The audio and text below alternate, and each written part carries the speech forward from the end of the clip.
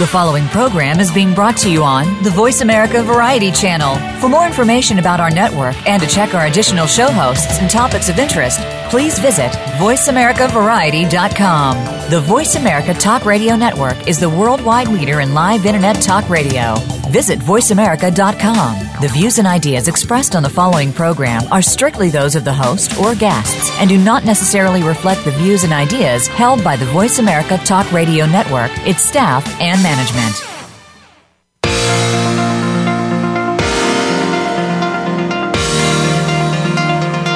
Welcome to Good Morning New York Real Estate with Vince Rocco. Our show is all about the exciting world of real estate, and in particular, how it relates to the lucrative New York market. But if you're not planning a real estate transaction in New York, we still have plenty of information that you can use no matter where you are.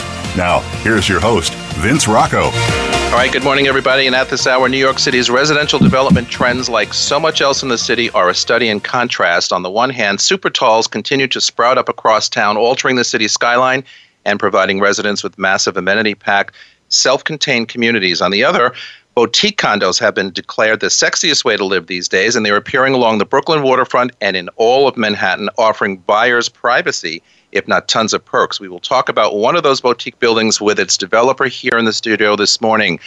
Also at this hour, the international luxury residential market, that's $10 million and up, will see more demand than supply over the next 3 years, with 25% of high net worth individuals expected to buy high-end real estate compared to the 17% who want to sell, according to a new report from Luxury Portfolio International, a conglomerate of more than 200 brokerages around the world. So that is a global thing, not a just in Manhattan thing. Plus, the panel is here for Hot Topics, but first I would like to welcome my listeners in the United States and around the world. I'm Vince Rocco, and this is Good Morning New York Real Estate. You can find us on Twitter, Instagram, Facebook, LinkedIn. Email myself or the panel here at the show, or you can always email me at vrocco@halstead.com. And before we start this morning with our guest, I just want to say thank you to everybody. Once again, the ratings were in for September, and we got the best numbers yet in almost 4 years on the air, the best numbers yet. We have lots of fans out there, so thank you to my panel as always,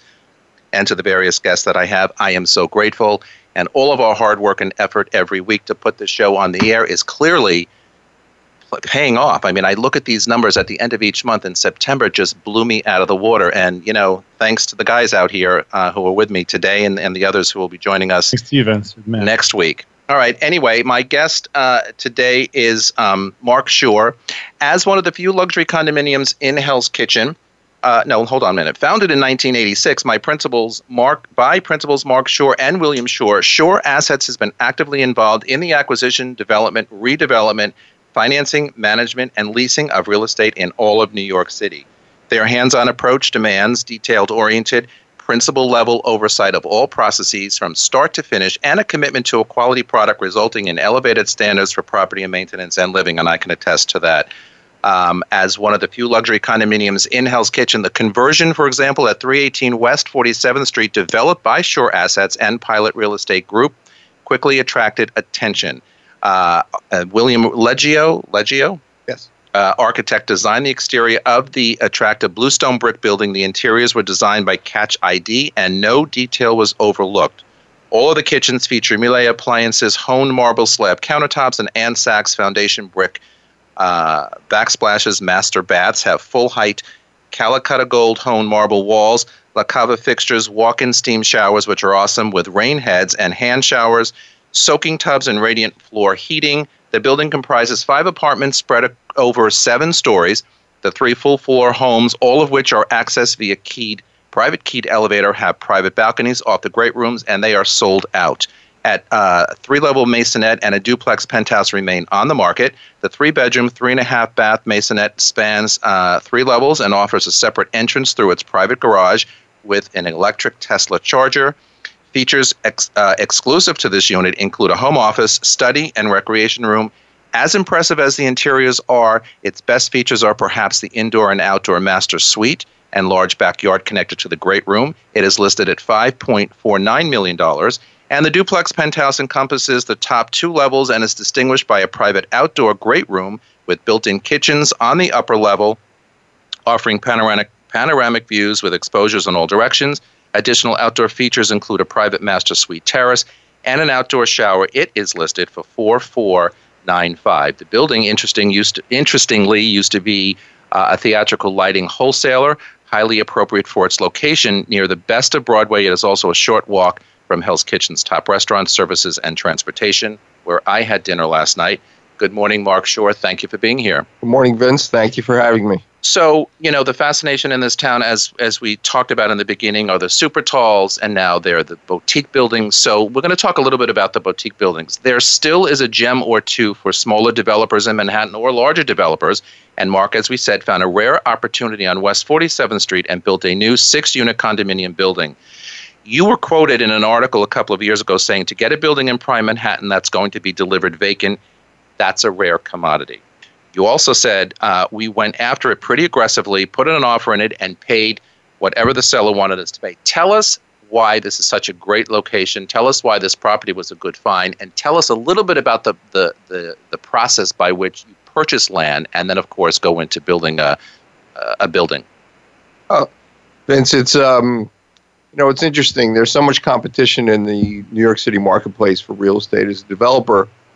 And there's such a limited supply. So when you see a transaction come across your desk where it's an existing building that can be delivered vacant, that's number one, a rare commodity. When you see it in a prime Manhattan location, and here this is, you're 10 blocks from Central Park, you're, 10 to 15 blocks from Times Square, and what's happening down in the west side of Manhattan, you're right in the middle of everything that's going on. So you've got a vacant building that is an as-of-right development for residential, which is primarily what we do. It's just a very rare commodity. So you go after something like that, even if you feel that potentially you may be paying more than you would ideally like to pay. You pay it so you can gain control of it. And that's really what we went after. I'm very familiar with the neighborhood. As you know, I've been selling in that neighborhood for almost exactly 10 years this month. And so Hell's Kitchen to me is a fantastic place. It's very familiar. But it also is a place that over the years has morphed from, whatever it was into this really spectacular playground, so to speak, of the most incredible restaurants and bars and places to have lots of fun in. So did you take that into consideration when you were looking to build this building on West 47th Street? Absolutely. We look at Hell's Kitchen as a great neighborhood that's only got much more growth potential than where it was even 5-10 years ago. And I think it's continued to have growth potential in that marketplace. So anybody that gets into the Hell's Kitchen market today is going to see significant appreciation over the next 5-10 years. Yeah, I would agree with that. And another building that I'm associated with on West 47th Street, as a matter of fact, that they've seen great appreciation over the past 5 to 6 years. What are your thoughts in general, though, on the boutique-sized buildings as compared to the supertalls that are out there, popping up all over the city? Controversial in some instances. In fact, there is one on Amsterdam Avenue that was fighting with the community over the height of this building. As of this past week, the neighborhood lost, the developer wins, the building proceeds, and so this new super tall, I think it's going to be, the tallest residential building in Manhattan as we speak. So what are your thoughts on the boutique aspect of living in Manhattan versus living in a super tall? Because there are so many differences. It's an interesting question, and it has so many different perspectives to answer from. On one hand, as a developer, developing a boutique building, it gives us an opportunity to create something that's very unique, and we can focus on a lot of the details and create a product that has a high level of quality. And whereas if you're building a super tall, as you like to call it, or a building with 50, 100 units, as a developer, you really don't have the ability or the time to create such a special, unique place. You've got to really get the work done, get the product finished, and get it out to market. When you have a boutique building, you have a little more time, and you can create something that's very special and unique. So I think that should appeal to a certain type of buyer who's out there who wants that level of quality, that level of privacy as well that you can get in a boutique building that you're not necessarily going to get in the super tall. Yeah, I was going to ask you about, so in your opinion, who is the profile of the buyer who is coming to see a boutique building versus a super tall or just a regular, tall glass building, whether it's in Hell's Kitchen or whether it's, uptown or downtown? What do you think that profile of that buyer? Now, you mentioned quality, you mentioned privacy, which I think when I meet with people in the building, these are the two things that they seek. But is it just that or is it more? I think it's also people that, they want, again, that privacy, but they're going to go after the quality level, and they don't necessarily need these super tall amenities that you're going to get or these views that you can get sometimes in the super tall. And let's not forget the fact that the views, it's not like the views are on every floor. It depends where you are in the building, how high you up, and you're going to pay for that. It's enormous. We talk about that a lot on this program. There are a lot of people who seek out all these fully amenitized buildings for a whole host of reasons, and then some people who don't really care that much about amenities. And then when they do have them, they don't really use them. And we go, as real estate agents and brokers, we go through this on a regular basis, with, are you really going to use this fitness room? Do you really need a rooftop terrace? Do you really need, this or that? They will always tell you yes up front, but then when you go and, and ask them questions later on after purchase, they tend to say, well, I work a lot, so I don't really have time. One of the things I like about your building, and I have the privilege of selling these last two units over there, is exactly what you said. The privacy is unbelievable. I have a saying that's, smack in the middle of Midtown Madness, all of these buildings. You walk into the Masonette or the Penthouse, and all of a sudden you're in a different world. You don't know where you are. You forget where you are. There isn't a sound out there anyway, so that lends to the quality aspect of your delivery. But it's a special way, I think, to live in this town. We walk up and down these beautiful tree-lined streets, whether it's uptown or downtown or midtown, and all you see are townhouses. And those are beautiful one-family houses for the most part. And you say to yourself, wow, isn't that a great way to live in this town?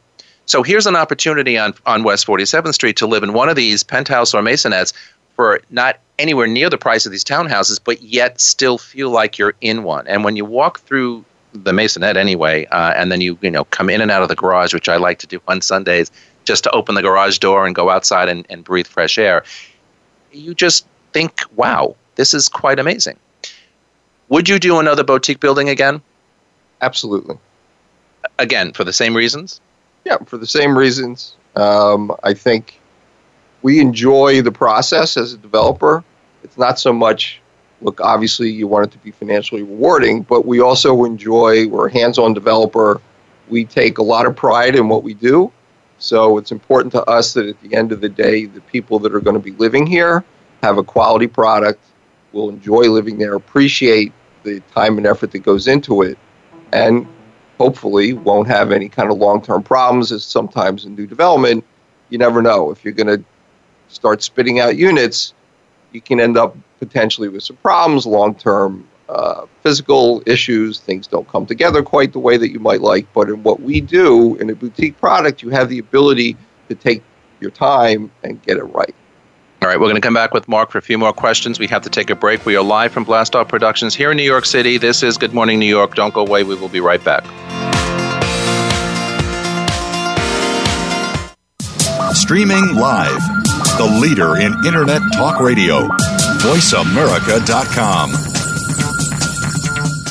It's not easy to make it big in New York City. It's even harder to sustain that success for decades. However, two teams have defied those odds due to their formulas for success. Both have all-star rosters, performing at the top of their game. Each have an undying commitment to greatness, a willingness to evolve, superior training programs, and ownership that invests heavily in their product. It only seemed natural for the world's most valuable sports brand to partner with Halstead, a market leader in the New York metro area, and now proudly serving as the official luxury real estate firm of the New York Yankees.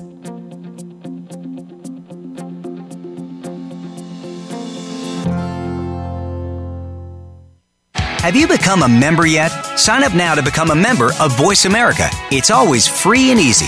Plus, you get to take advantage of some great member benefits. Get unlimited access to millions of hours of on-demand content across all of our channels. Keep track of your favorite episodes, shows, and hosts in your own customizable library. Find out what shows you might be interested in based on your favorites. Plus, you get insider access with our newsletter. Membership gives you more. Sign up at voiceamerica.com and click register at the top right.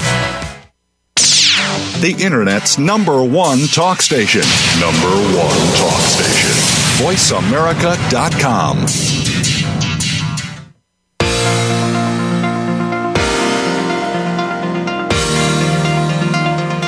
You are listening to Good Morning New York, Real Estate with Vince Rocco.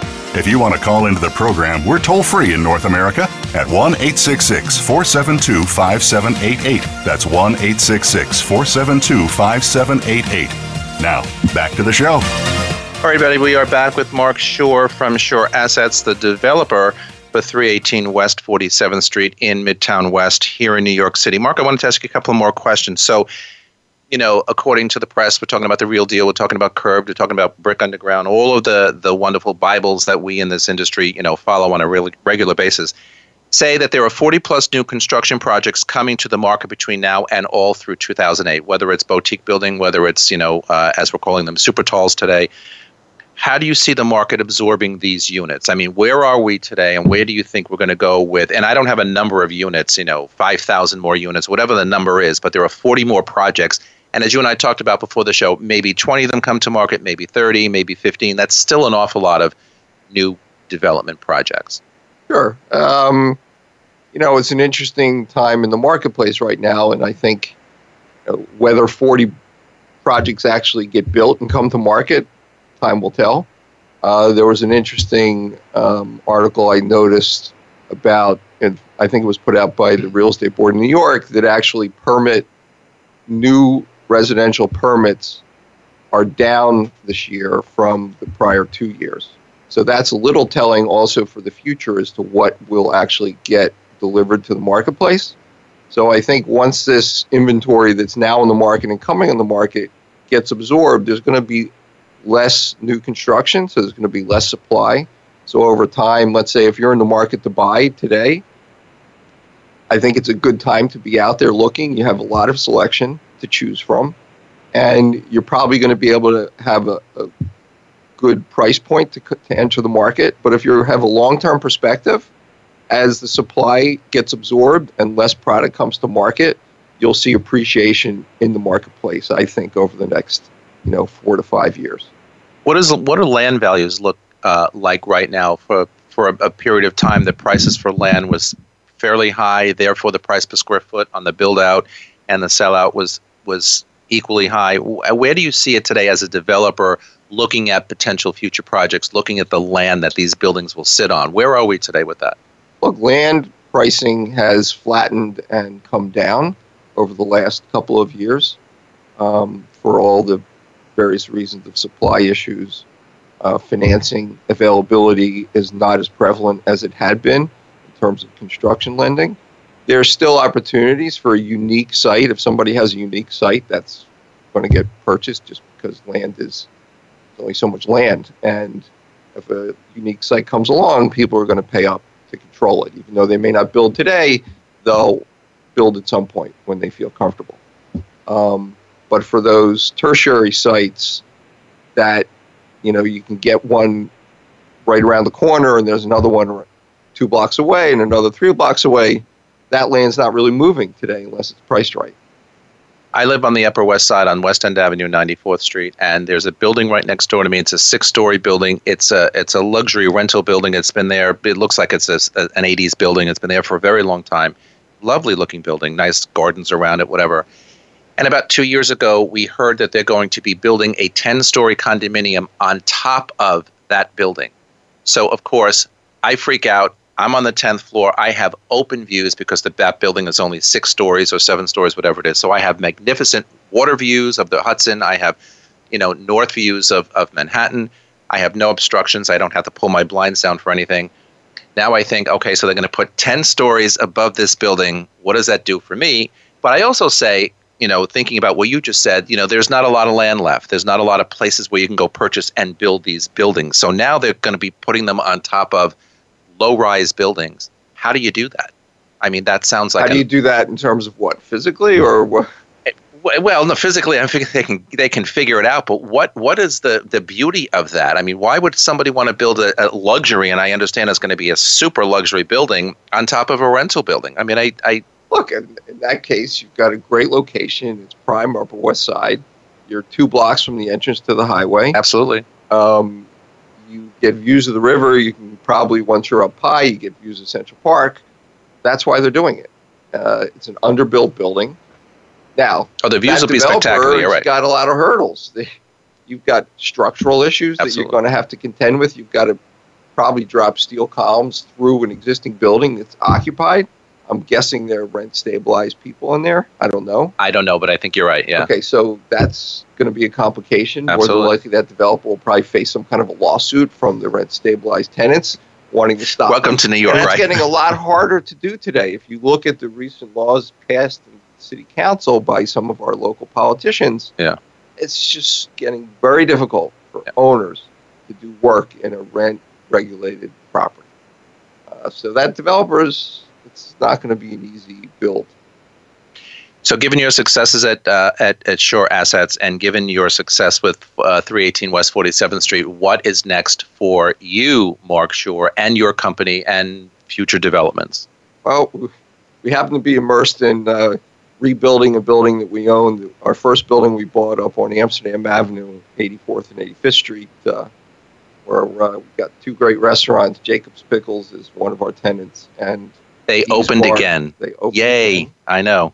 It was about 6 months in their reopening. We had to put a new ceiling back in. There was a fire there in February, so we're in the process of rebuilding that building. So that's next on our agenda. It'll remain a rental walk-up building, but, it'll be all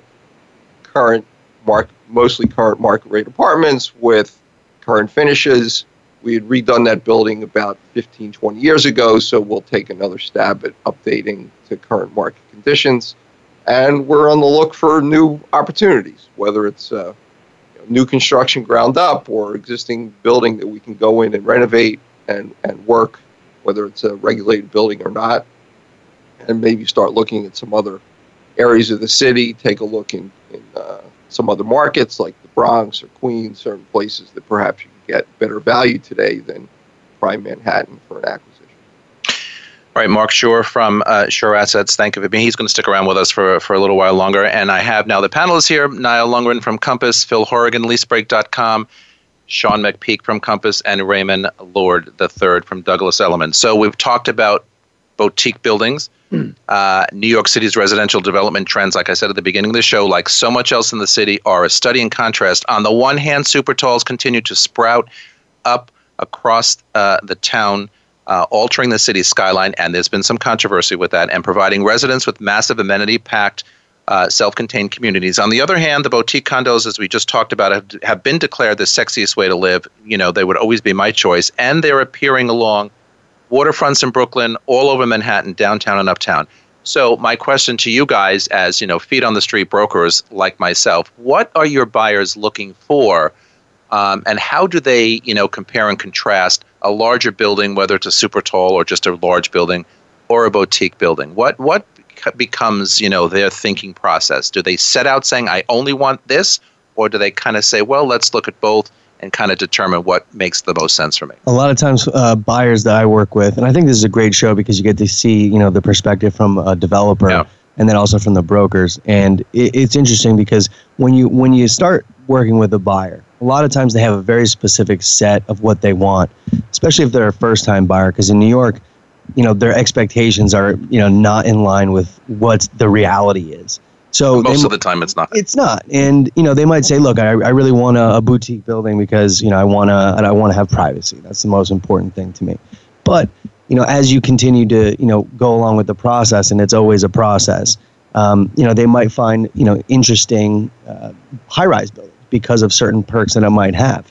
Some of the buildings that have, full communities in them, recreation space, saunas, hot tubs, bowling alleys, driving ranges, that kind of stuff. works for a lot of folks. And what you said earlier is that it's funny because it works for them from like a theory perspective. Sometimes when you do follow up with them, they're not really using some of the amenities. It's just kind of like an allure to get them in the door.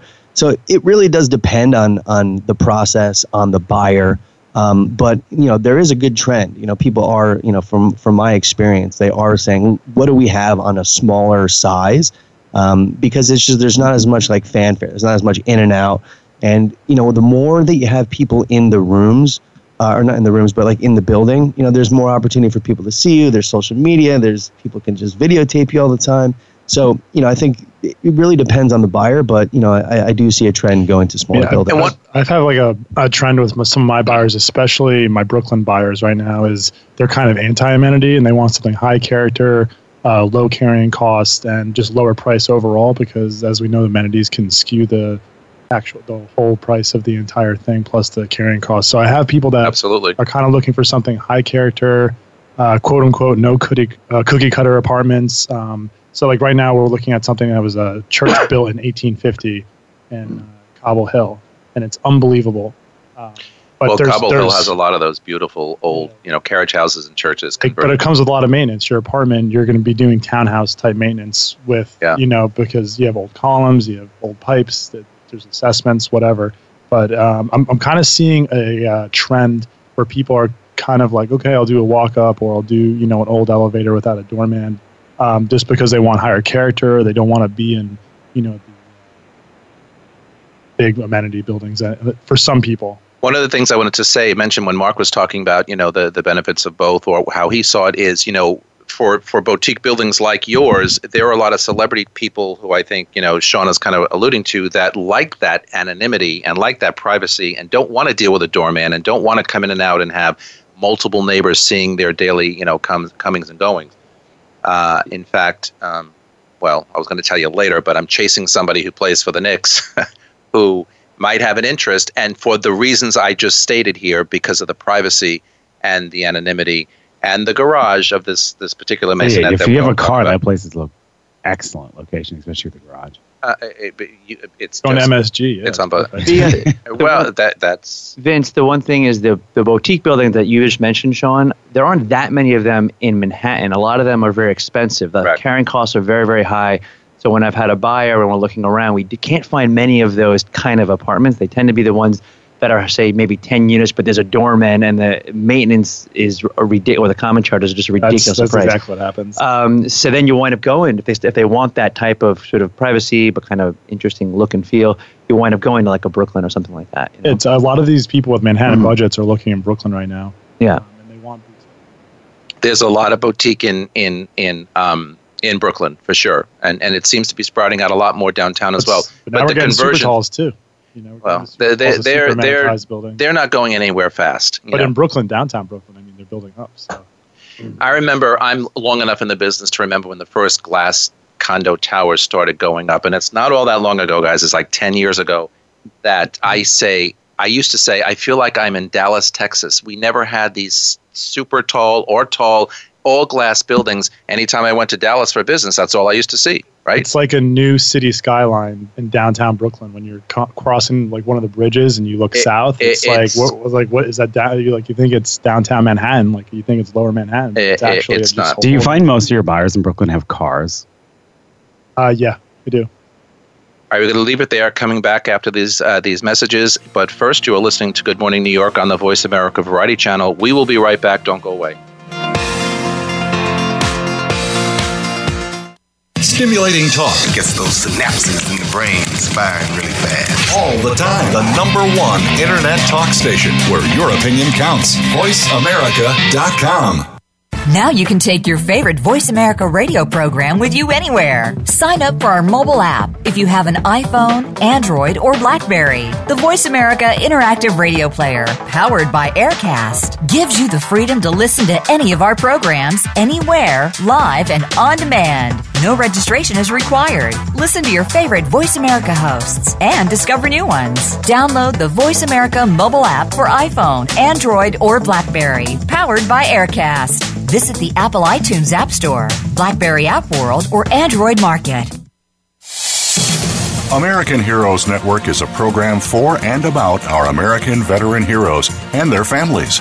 Join host Gary Ray as he shows what is being done to help our veterans and showcase the companies and organizations that are helping our veterans and their families rebuild their lives. Listen for American Heroes Network, live and powered by the Voice America Variety Channel, every Tuesday at 11 a.m. Eastern Time, 8 a.m. Pacific Time. Streaming live, the leader in Internet talk radio, voiceamerica.com.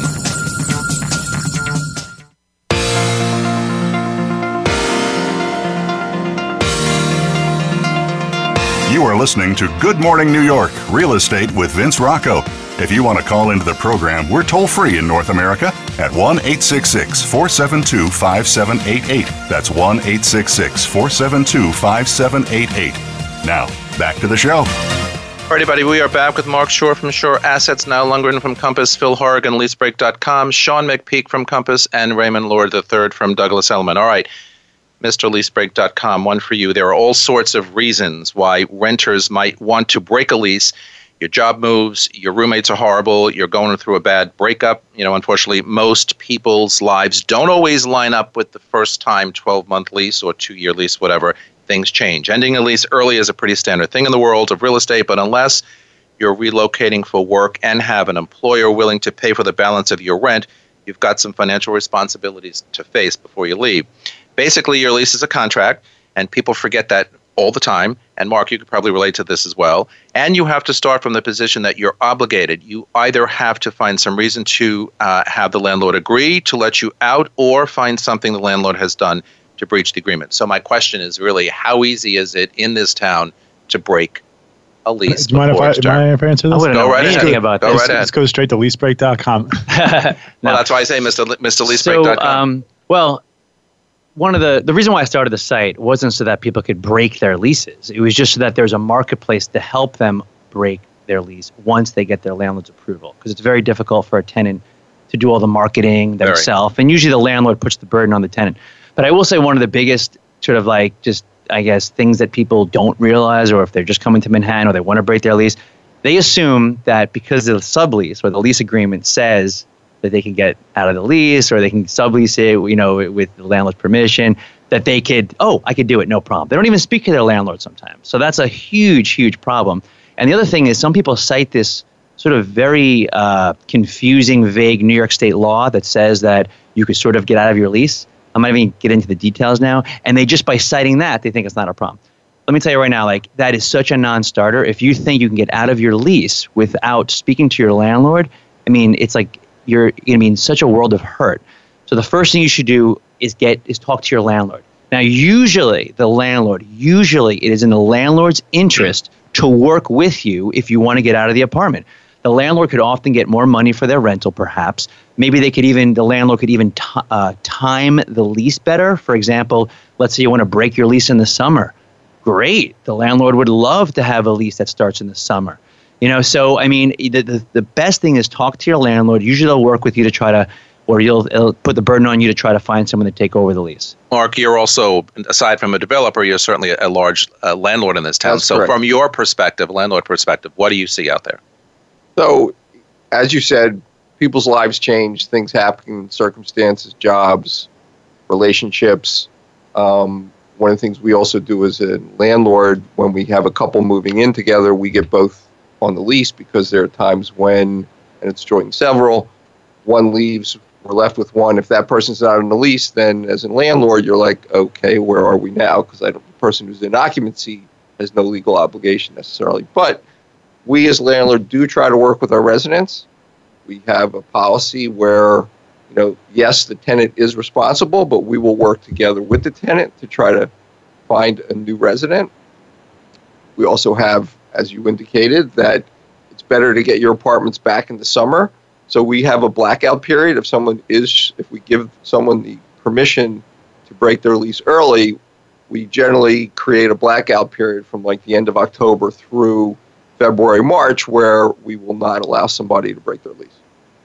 Need to talk to him offline. Well, I was going to say the other thing, a lot of landlords, when they know that we're this legitimate marketplace, they actually find that it helps the landlord to say, well, go to leasebreak.com and good, and market the place that way. It's a way for the landlords to almost like in a way kind of get off the hook. It shows the landlord is trying to work with the tenant on some level, and we are like the most transparent marketplace you could imagine. We also have a policy where we will, certain landlords, because we're all about transparency. We don't want people to post on our site if they don't have their landlord's approval. So we will create alerts for landlords for free, and they could get emails if people are posting in buildings that shouldn't be posting in them.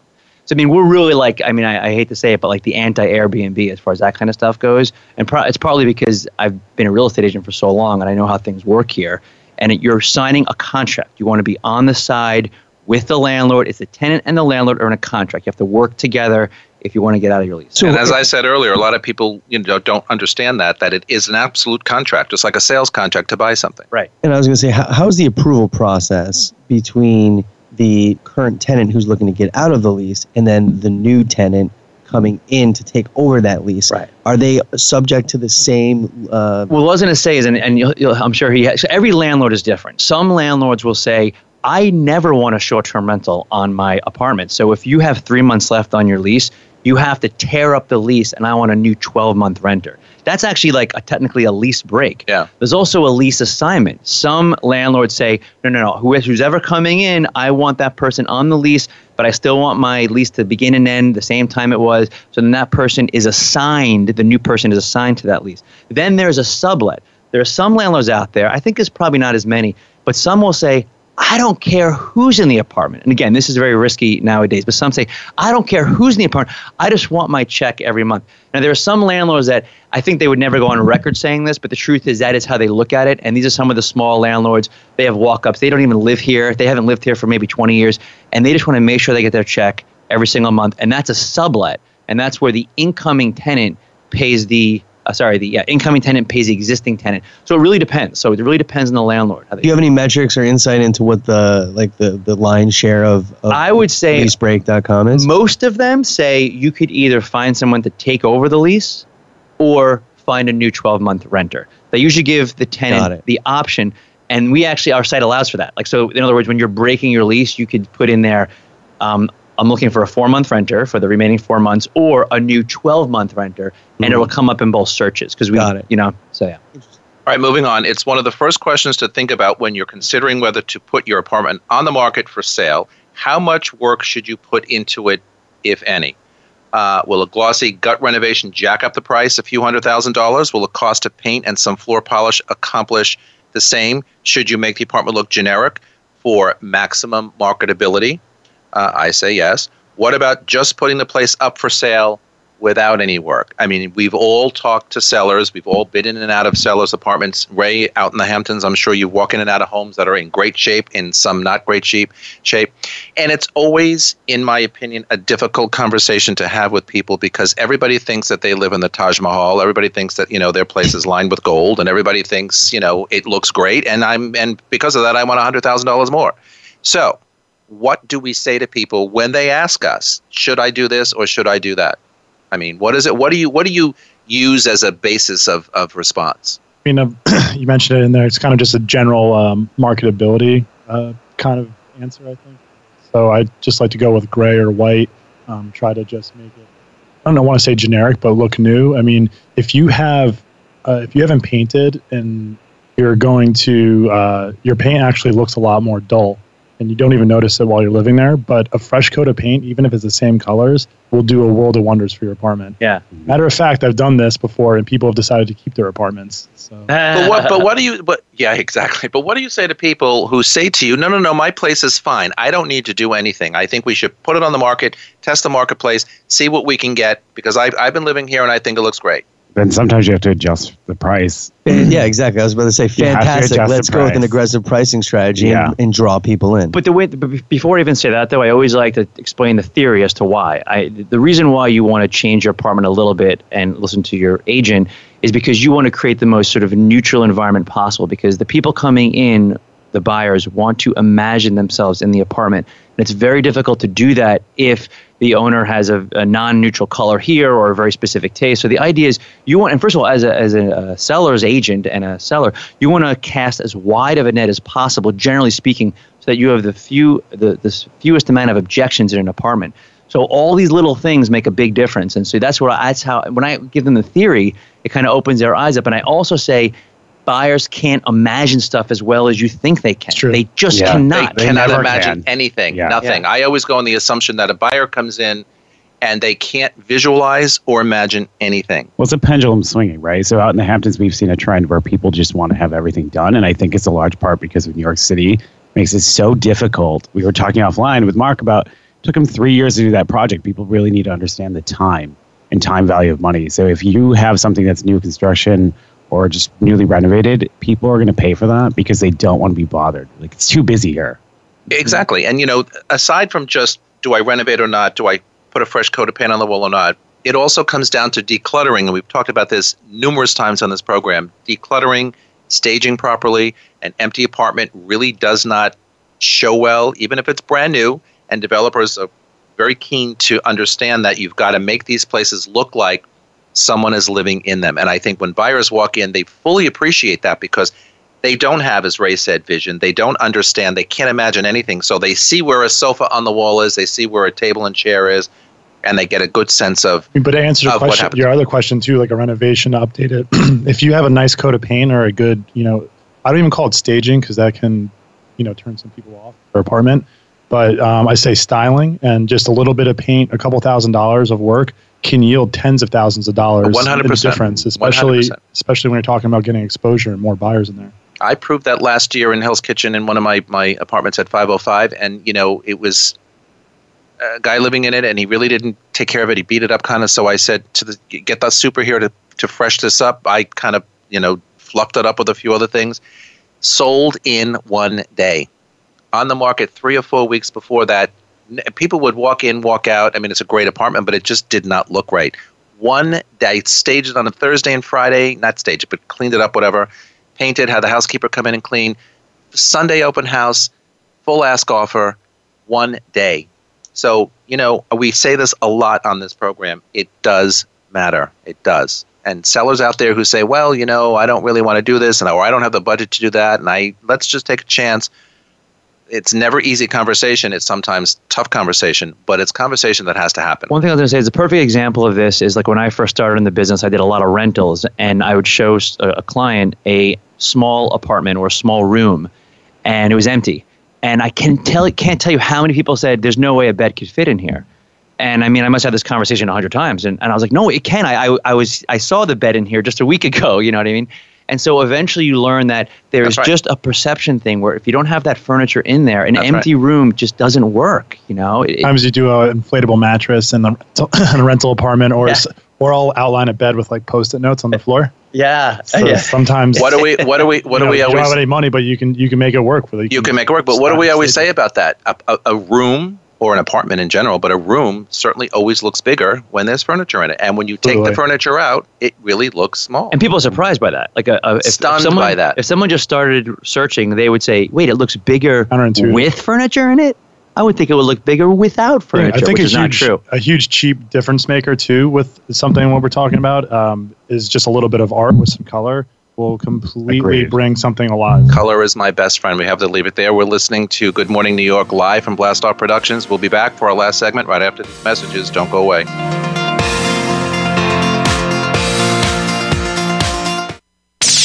The Internet's #1 talk station. #1 talk station. VoiceAmerica.com.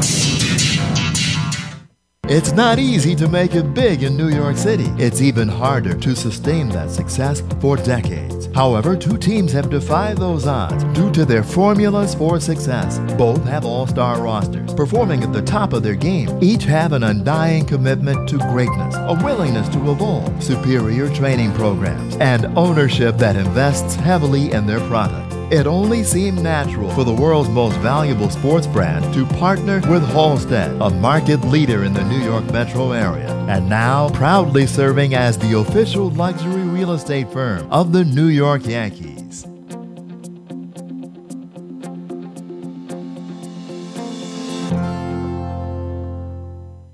Aliens with Gas is the program you're listening to. We are the extraterrestrial rock show airing every Saturday afternoon on the voiceamerica.com variety channel. And we're going to play the rest of the Uli John Roth interview on our overtime.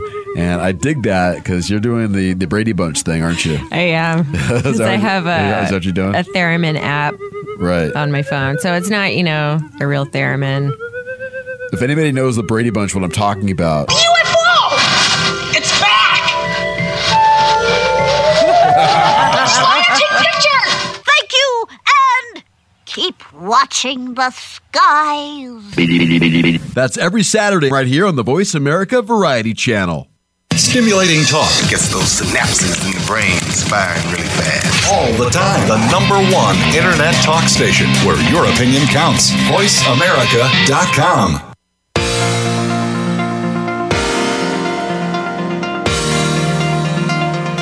You are listening to Good Morning New York, Real Estate with Vince Rocco. If you want to call into the program, we're toll-free in North America at 1-866-472-5788. That's 1-866-472-5788. Now, back to the show. All right, everybody, we are back with Niall, Phil, Sean, Ray, and Mark. So this is one of my favorite New York stories. A massive 14, because I've been in this town long enough to relate to this, a massive 14-bedroom townhouse near Zabar's on the Upper West Side of Manhattan is on the market for the first time in 4 decades, first time in 40 years, and it's asking $19.95 million, of course. This, according to the New York Post, and verified on our broker system by me. The 6-story limestone and brick townhouse is owned by a Broadway producer and his wife. The couple purchased this sprawling mansion, which comes with a private garage, for a mere $170,000 in 1970. These people are in show business. They probably have good taste, but sometimes you get in there and it's like the old school opulence doesn't necessarily translate. It doesn't. But my thought is, they paid $170,000 for it. Even if they sold it for $5 or $6 million, which they'll sell it for a lot more because the real estate or the building itself and the land is worth so much on the Upper West Side, but. That's quite a profit. I would question that, though. Capital gains. I mean, you're going to get. Well, they didn't pay 170. They paid 170 plus 40 years of maintenance. And that's killer. And whatever. But they certainly about didn't. $400,000. They certainly didn't spend $19 million over 40 years. But if you would have put $170,000 into the S&P 500 in 1970. That's a lot of money. You will get. I mean, it might not be quite 19 million. It's going to be close. I'm telling you. They had way more fun. They had way more fun on the Upper West Side than than looking at financial statements. There you go. Sure. Well, but the thing is, years ago I sold a house on the ocean in Montauk that they bought for $135,000, and we sold it for $7 million. And the wife said to me, "You realize you're making more in commission than I bought with this house." Yeah, but that's just. Do you know how much money that you just made? Well, I said to her, my response to her is, I should charge you 10% because the capital gains will offset those with your taxes. So. Makes sense. Listen, you as a developer, Mark, would love to see an appreciation like that, right? You bought something X amount of years ago. In fact, I knew somebody years ago who bought a lot of buildings up on Central Park North for like in the $100,000 range, and over the years has sold them for $5 million, $7 million, $14 million, $13 million. But not everybody is thinking real estate. Not everybody thinks that these things. And by the way, the townhouse market all through the years has had its ebbs and flows. They've been out of fashion, not so popular. People didn't want them. I remember when they were asking $1 million, I'd say, "Oh my God, who would spend $1 million for a house in New York City when you can spend $200,000 in the suburbs and get something, just as big or grand?"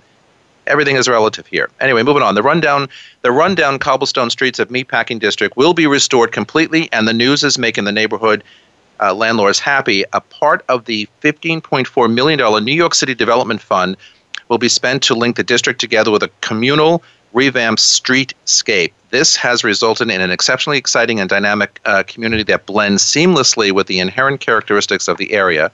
Geographically, the neighborhood is situated on Manhattan's far west side and is surrounded by Chelsea and West Village on the north and south sides. The neighborhood, which was once famous only for the meat processing and nightclubs, has witnessed several real estate projects in the last year. Those include Sori at 522 West 29th Street and the 11th at 76 11th Avenue, to be launched in 2018. However, the tumble-down streets do not complement the glossy real estate projects, and more significantly, the substructure underneath them is no longer sufficient to handle these loads. Now, as New Yorkers, how do you feel about this change? I kind of say, you know what? Leave the damn cobblestone streets. Figure out the buildings or put them where they apply. The whole aesthetic of the meatpacking district and the history that it was and how it migrated or morphed to what it is today.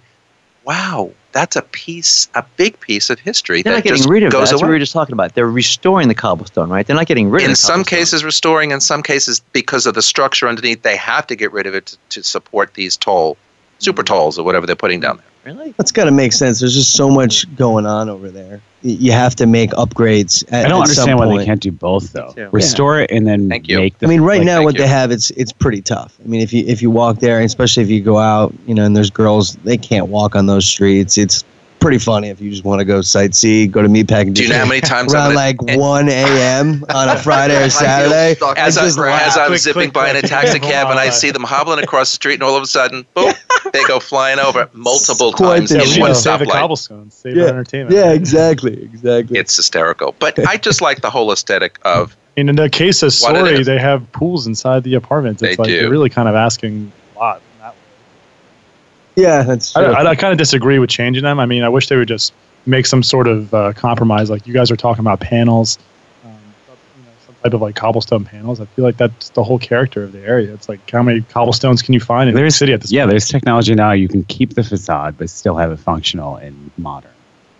Yeah, I totally agree. And something like that, I mean, I agree, Niall, but, you make them where they're walkable, fix them and upgrade them where they're passable, but don't get rid of them. I think it's quite, unique. All right, our last topic for the day. The world's population, as we talked about at the top of the show, is getting richer. And they want to spend the wealth on luxury real estate. Now, this is all around the world, not just in Manhattan. The international luxury residential market, 10 million and upwards, will see more demand than supply over the next 3 years, with 25% of high net worth individuals expected to buy high-end real estate compared to the 17% who want to sell. Obviously, this is a supply and demand issue, according to a new report from Luxury Portfolio. What about the extensive inventory that we have currently right now in this town that the developers who are sitting on some of these big They're not taking that into account in those numbers, right? They're not. But I'm saying, so I look at the international or the super luxury marketplace being all over the place, including New York. We've had so many shows where we've talked about the uber wealthy and, billionaires versus 100 millionaires and how are, and then the slowdown of those folks buying at the, super luxury numbers, 30 million, 50 million, 10 million plus, whatever it might be. So to hear that, it says, okay, I'd love to see like the real statistics behind it and understand, is that like what Sean said, does that not include the current inventory and only project future? Maybe they don't want to sell because all of them are just buying right now. Could it be that these luxury magazines are just saying this to drum up pump up business? That's the thing. I would love to slanted people to buy furniture. Slanted journalism, right? We need a statistic that's it's fun to talk about billionaires and multimillionaires, but the reality is, how liquid are they? As we're finding out with this Macklowe lawsuit, he's not that liquid. You may be worth $5 billion, but how much liquid assets do you have? Maybe $100 million. That's not a lot when you buy a $50 million apartment. There's a lot of lending going on right now, especially against someone like Macklowe's a good example of someone, or a bank. That's a great case study. Want to know, but they lend against your art, for instance. So that's like becoming a huge industry right now. Is like Citigroup and UBS. They're big on lending against pieces of art. Yeah, so $50 million for a piece of art, they want to lend on that. It's interesting. For a good rate, too. But yeah, and that's true. Sorry, taking it local, because I look at that story and I say, well, the international buyers, who are they these days? The Chinese aren't spending that kind of money anymore. The Ukrainians and the Russians are certainly not spending that kind of money anymore. The Brazilians sort of have calmed down a little bit. So who then are these buyers? But I think it's the tech buyer. I think it's the guys that are newly minted tech people. International tech people? When I was out in San Francisco in June, we were driving by these towers, and the biggest tower in San Francisco is Salesforce.com. Salesforce is building the largest skyscraper, and then there's a ton of condo towers, and I'm like, this is a ton of inventory because there's only 600,000 people in the town. And the brokers out there told me that the developers are building towers based on what they expect companies to IPO for. So they're speculating on Uber and companies like this, initial public offering. I mean, to me, that's kind of like who we can expect to buy. .com bubble? Yeah, maybe bubble. Here we go again, 2000. All right, we have to leave it there. We're out of time. That's our show for today. Thanks to Mark Shaw for being here and the panel as always. Until next time, please be kind to one another. For all of us at Voice America all around the world, thanks for joining us, and I will see you back here next week. Goodbye, everybody.